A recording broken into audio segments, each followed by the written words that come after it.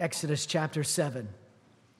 Then the Lord said to Moses and Aaron, "When Pharaoh says to you, 'Prove yourself by working a miracle,' then you shall say to Aaron, 'Take your staff and cast it down before Pharaoh, that it may become a serpent.'" So Moses and Aaron went to Pharaoh and did just as the Lord commanded.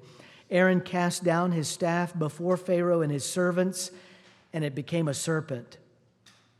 Then Pharaoh summoned his wise men and the sorcerers, and they, the magicians of Egypt, also did the same by their secret arts. For each man cast down his staff, and they became serpents. But Aaron's staff swallowed up their staffs. Still Pharaoh's heart was hardened, and he would not listen to them, as the Lord had said. Then the Lord said to Moses, "Pharaoh's heart is hardened. He refuses to let the people go. Go to Pharaoh in the morning as he is going out to the water. Stand on the bank of the Nile to meet him, and take in your hand the staff that turned into a serpent. And you shall say to him, 'The Lord, the God of the Hebrews, sent me to you, saying, Let my people go, that they may serve me in the wilderness. But so far you have not obeyed. Thus says the Lord, by this you shall know that I am the Lord. Behold, with the staff that is in my hand, I will strike the water that is the Nile, and it shall turn to blood.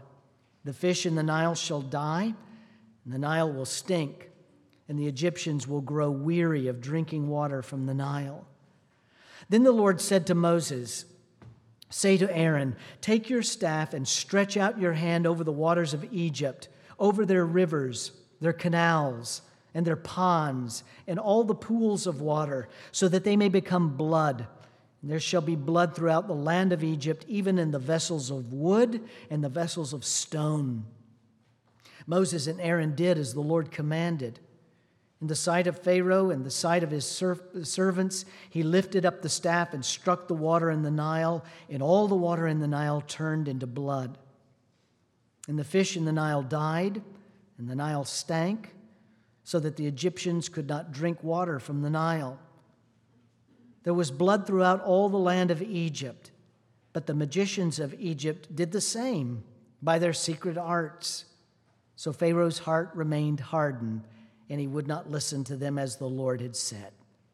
Pharaoh turned and went into his house, and he did not even take this to heart. And all the Egyptians dug along the Nile for water to drink, for they could not drink the water in the Nile. 7 full days passed after the Lord had struck the Nile. The word of the Lord. Let us pray. Father in heaven, before us is your holy word, whereby by the power of your Spirit you speak to us today, reminding us of how our hearts are often hardened to you. Soften our hearts today to receive your word, and seal to our spirit these promises that are ours, that are yes and amen in Jesus Christ.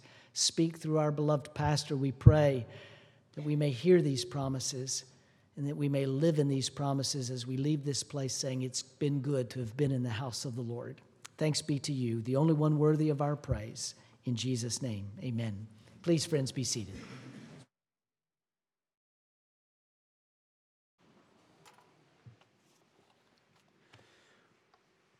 So good to be together around God's Word, living, powerful, active, sharper than any two-edged sword. If you were going to tell somebody what the purpose of the book of Exodus was, I wonder what you'd say. Ross Blackburn, who recently wrote and commented on this book, has argued that the purpose of Exodus is to show the missionary heart of God. Here's what he says. The Lord's commitment to be known as God throughout the earth is the motivation driving everything he does in Exodus, from the manner in which he delivers Israel from Egypt, to the reason that he gives Israel the law, to the way that he responds to Israel's idolatry. The missionary heart of Exodus speaks to both the Lord's governing commitment to be known as God throughout the world and the way that this missionary commitment unites the various materials of the book. I think it's as good as any description of the purpose of the book of Exodus. We've sort of put it this way in terms of our sermon series. As we walk through the book of Exodus, we come over and over again to this invitation to God's people, this invitation to everybody to believe that He is God, to believe the truths of what He is communicating, and to belong, to become a follower of Jesus, to become a follower of Yahweh. That is the missionary heart of the book of Exodus. And I want to dive into it a little bit more, picking up the story where we are now. If you've been with us, you know that God has a people that He has selected, not because they are good. In fact, we see them in Egypt worshiping other gods, and we're going to see them later on worship other gods and all of that, but they're His people. He loves them because He has set His affection on them, because it will ultimately be for His glory. He selected Moses to lead them out. Moses has been a bit slow of foot and slow of mouth to want to follow the Lord, and yet, nonetheless, God selected Moses because He was God's choice, not necessarily because he was the most gifted, but He's been orchestrating things, and now comes the time when they are going to go head-to-head with Pharaoh. Pharaoh is the king of Egypt. He is the most powerful person in the world that day. He himself fashions himself to be a god, and he is worshipped as a god by the people of Egypt. And over the next several chapters, we are going to see the clash of gods. It is going to be Yahweh versus the gods of Egypt. Next week, we're going to look a little more closely at the plagues in general, and we're going to see how each plague, whether it be the Nile and the god Happy, Hapi, or whether it be the frogs and the god Hika, who has a frog face, all of the plagues are targeted specifically as an attack on an Egyptian god. And we're going to see this conflict. But I want to sort of give us the prologue this week. It's really interesting. Chapter 7, verses 8 to 13, has this sort of interlude before the conflict really begins. And Moses and Aaron go in. They confront Pharaoh. Pharaoh's magicians are there with him. And we have this situation where Aaron throws down his staff, or the staff of God that was Moses's, becomes a serpent. The magicians do the same thing by their secret arts, it tells us in verse 12. Their staffs as well become serpents, and then Aaron's staff swallows up their serpents. What is all of this about? How do we begin to get our minds around it? Didn't print an outline for you, but I have just 2 points. They each have a couple subpoints, but we'll make our way through that. The 2 points are this. We have principalities and powers versus the finger of God. All right, so principalities and powers. Let's start there. Let's start with these magicians, because we have questions, don't we? Like, what is going on there? We understand from our previous reading that God gave specific powers to Moses, or He gave him the ability to communicate the power of God through the serpent. But what about these magicians? Like, we didn't really see that coming. We didn't expect that they would be able to throw down their staves and they would become serpents. We certainly didn't think that they would have the ability to turn the water of the Nile River into blood. And we didn't see it coming that they could create frogs coming out of the Nile River and going into all of the houses, as we see later on in chapter 8. So what is going on with these magicians? What do they teach us about the world? What do they teach us about this conflict between Yahweh, the God of the Hebrews, and the gods of Egypt? Here's what they teach us. They teach us that there is a conflict in this world, that there is Yahweh, God, and there is a counter power. There is a power that is very real, a power that can be tapped into, a power that can display itself in things that go beyond our rational ability to understand. Some have tried to look at the plagues and look at the abilities of the magicians and see either a sleight of hand, sort of an illusionist, David Copperfield type thing, or to see a natural explanation for things. Some have suggested that a cobra, now I've never tried this, you can try it if you want, but there is a place behind the hood of a cobra where if you grab it right, it causes the body to be paralyzed for a moment, and they've suggested, well, maybe there were some paralyzed cobras that looked like staves, and then when they got thrown down, they actually turned into the serpent. But I don't think that's what's going on here, and neither does Phil Ryken, who comments on this passage. He's like, what's going on with these magicians? How did they duplicate Aaron's demonstration? Was it sleight of hand, David Copperfield-ish? Was it a natural trick of a paralyzed snake appearing like a staff? Rather than seeking some sort of natural explanation, it's better to concede that Pharaoh's priests, magicians, sorcerers performed their wonders by the power of Satan. When the Bible speaks of secret arts, as it does here 4 times, 7, 12, and later on, when the Bible speaks of secret arts, it refers specifically to demonic spells and incantations. So there is a power in this world that belongs to Satan. And Satan can utilize that power in very demonstrative ways. Ways that defy logic, ways that seem miraculous to us. Sometimes we struggle with this. I don't know exactly how you judge cultural trends and how we think about these. In one sense, we can think about ourselves coming out of a real naturalistic phase that went from the Enlightenment, sort of to now, where everything was science.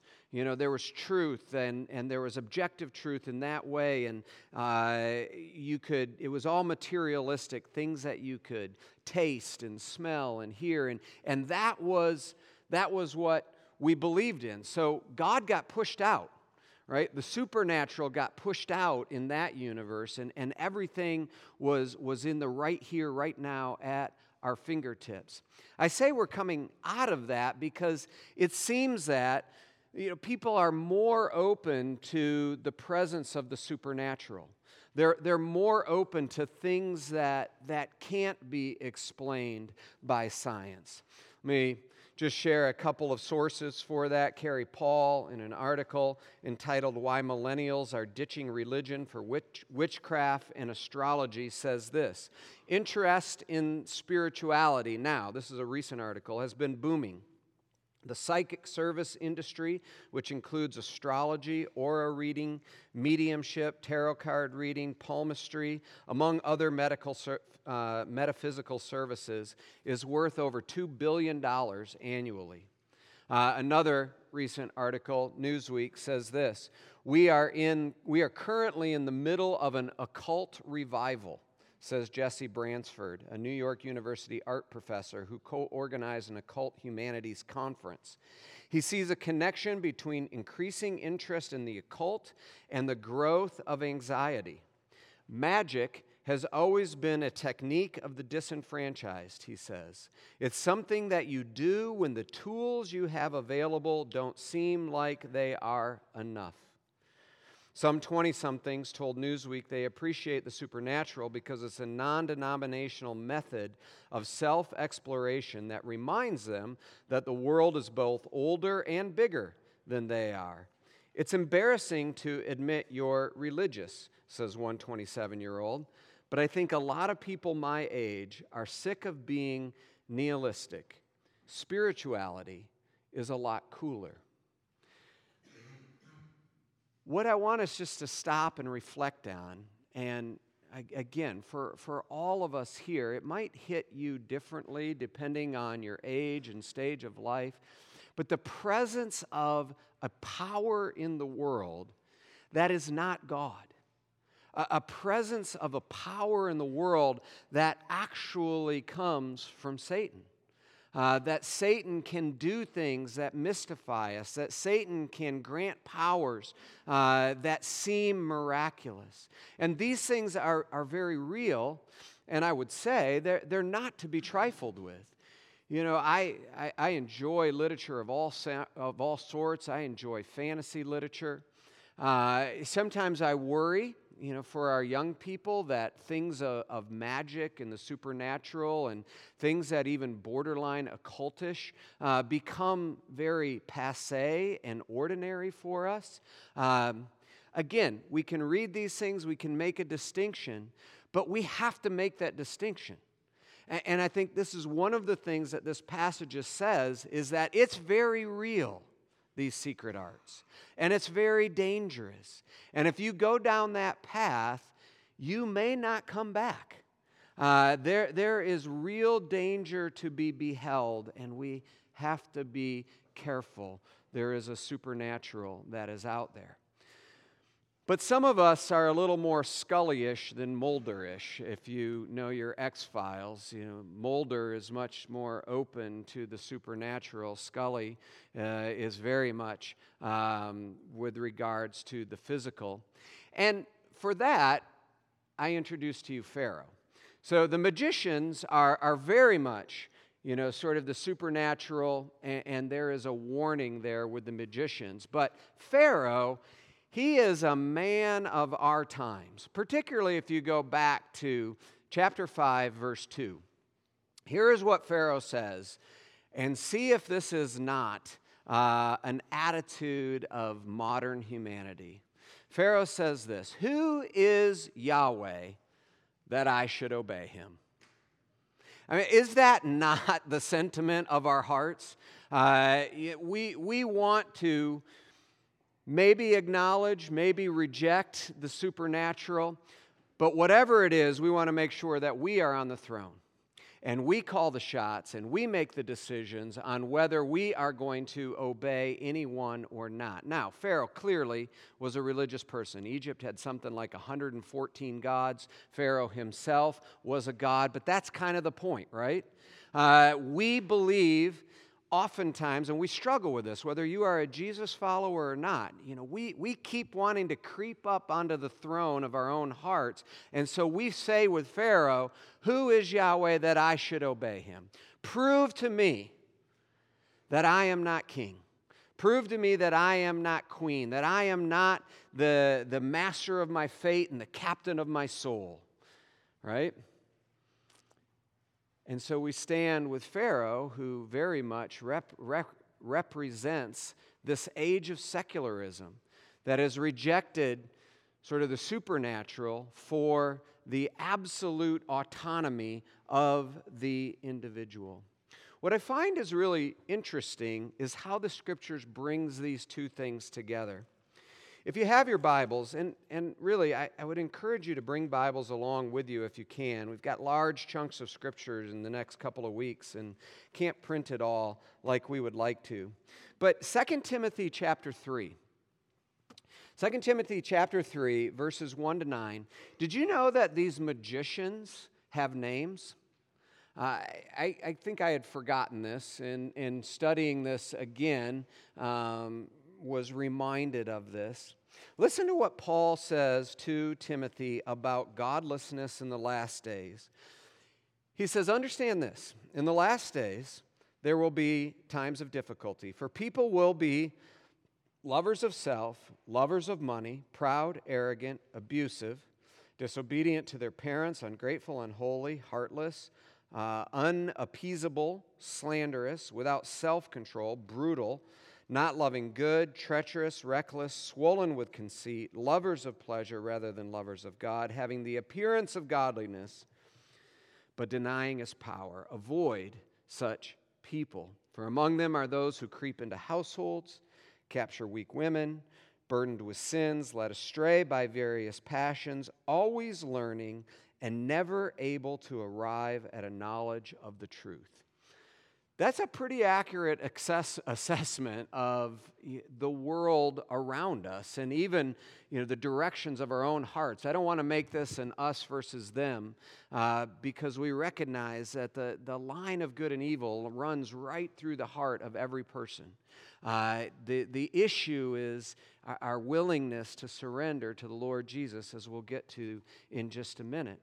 But this is a pretty accurate assessment. In 2016, there was, do you know what the word of the year was in 2016? Anybody who wasn't at the first service? It was post-truth.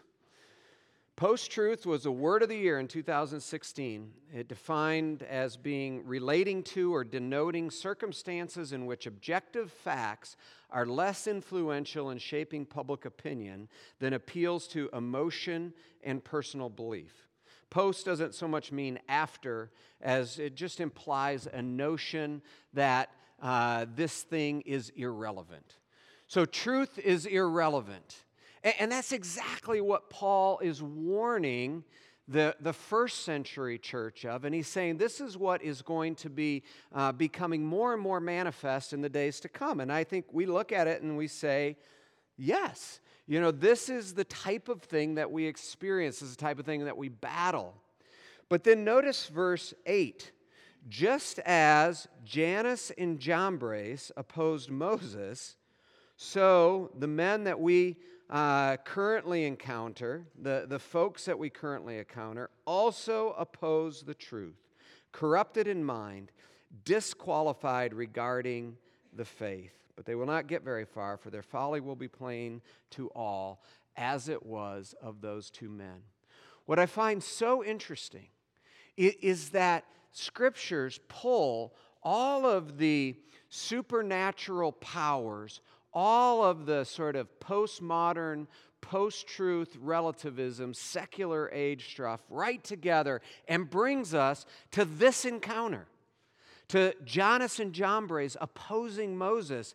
And God is saying, this is emblematic of the war that is taking place. You are being led by the culture either to trust in other false gods or to trust in yourself as God, the magicians or Pharaoh. And there is a post-truth war for your heart, for my heart.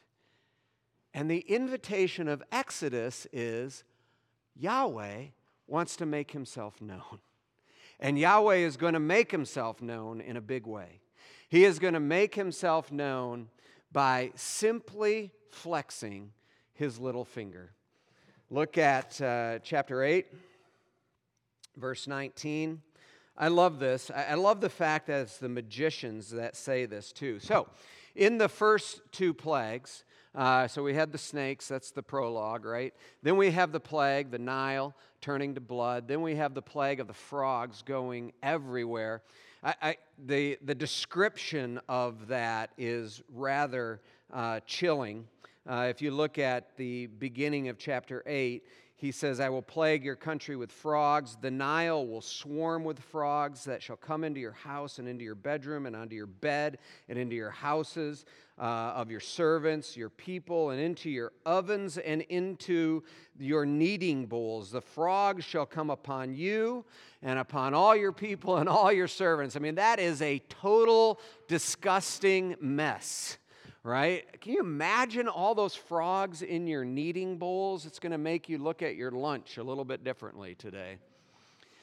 But God is so powerful and so comprehensive in his ability to cause the Nile to turn to blood, frogs to come upon the earth, the gnats to descend upon Egypt, that in chapter 8, verse 19, when the magicians who tried by their secret arts to produce gnats but could not, the first time that they show their limitation and their inability, then the magician said to Pharaoh, this is the finger of God.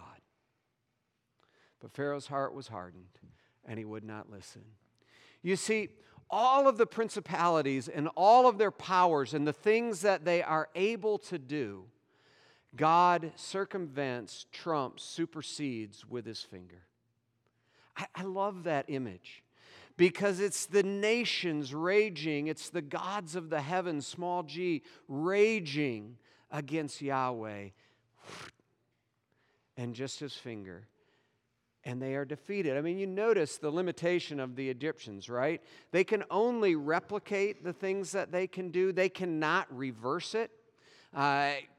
Pharaoh or Moses, God through Moses and Aaron, reverses the blood curse on the Nile. He reverses the frogs. They disappear from the land.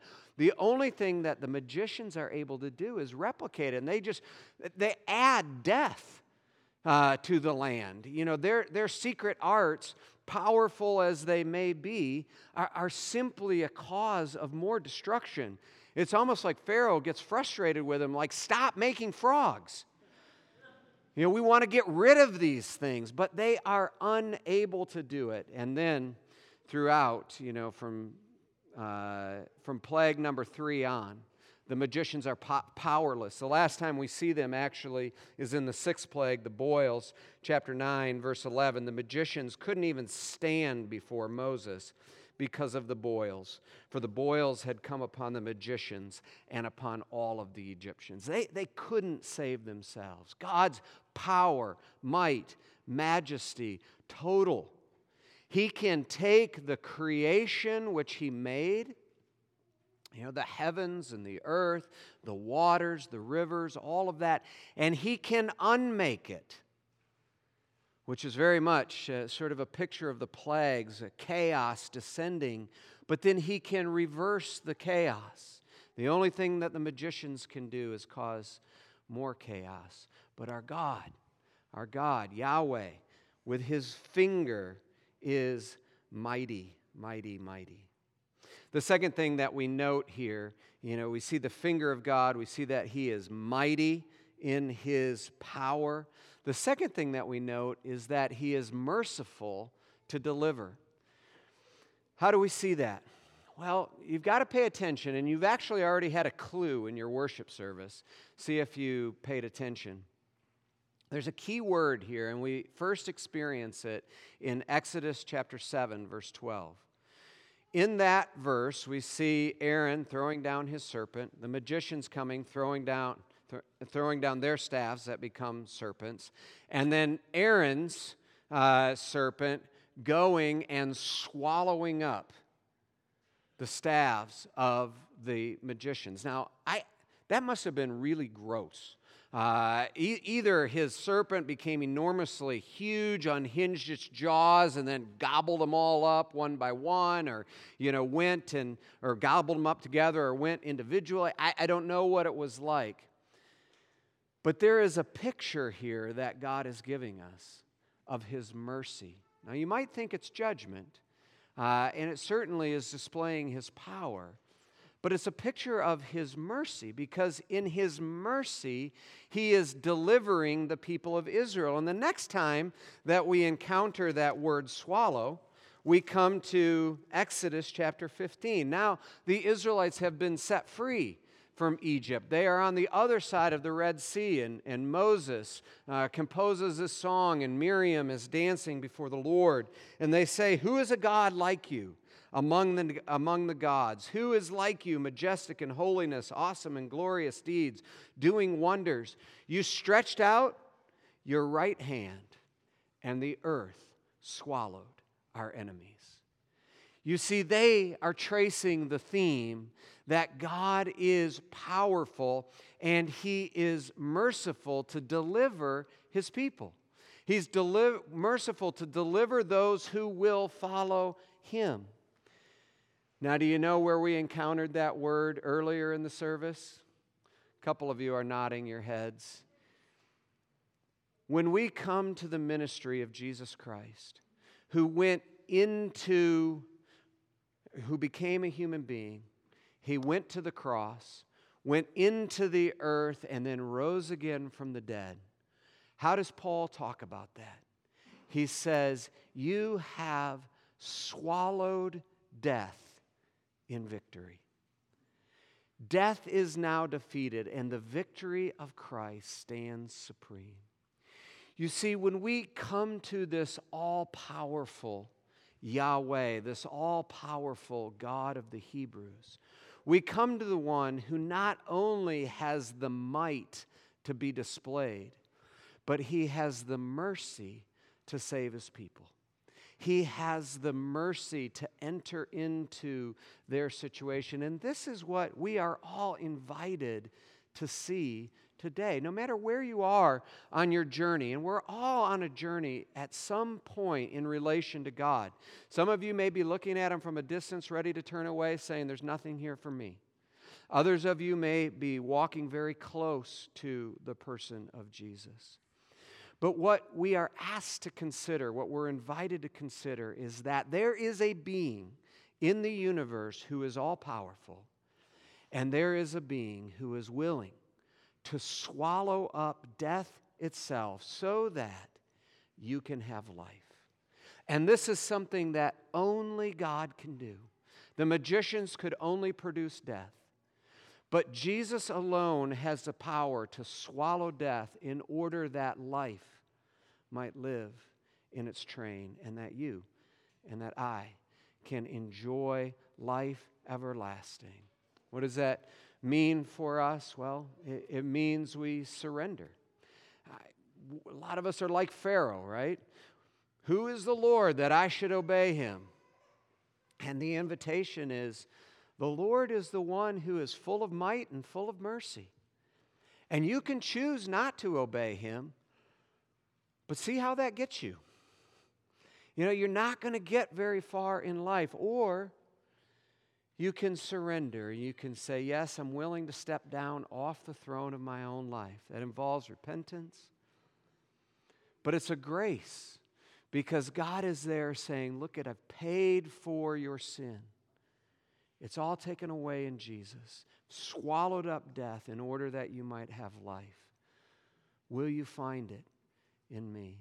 Two other things I want to note just as applications. So we have mighty, merciful, invitation to surrender.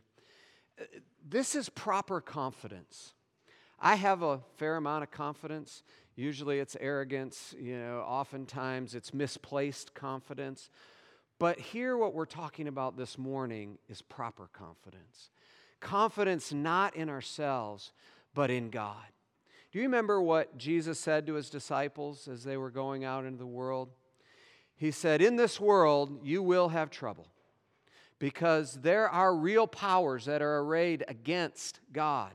And you are going to fight, and you are going to battle, and you are going to bleed because of those powers. But, he said, take heart.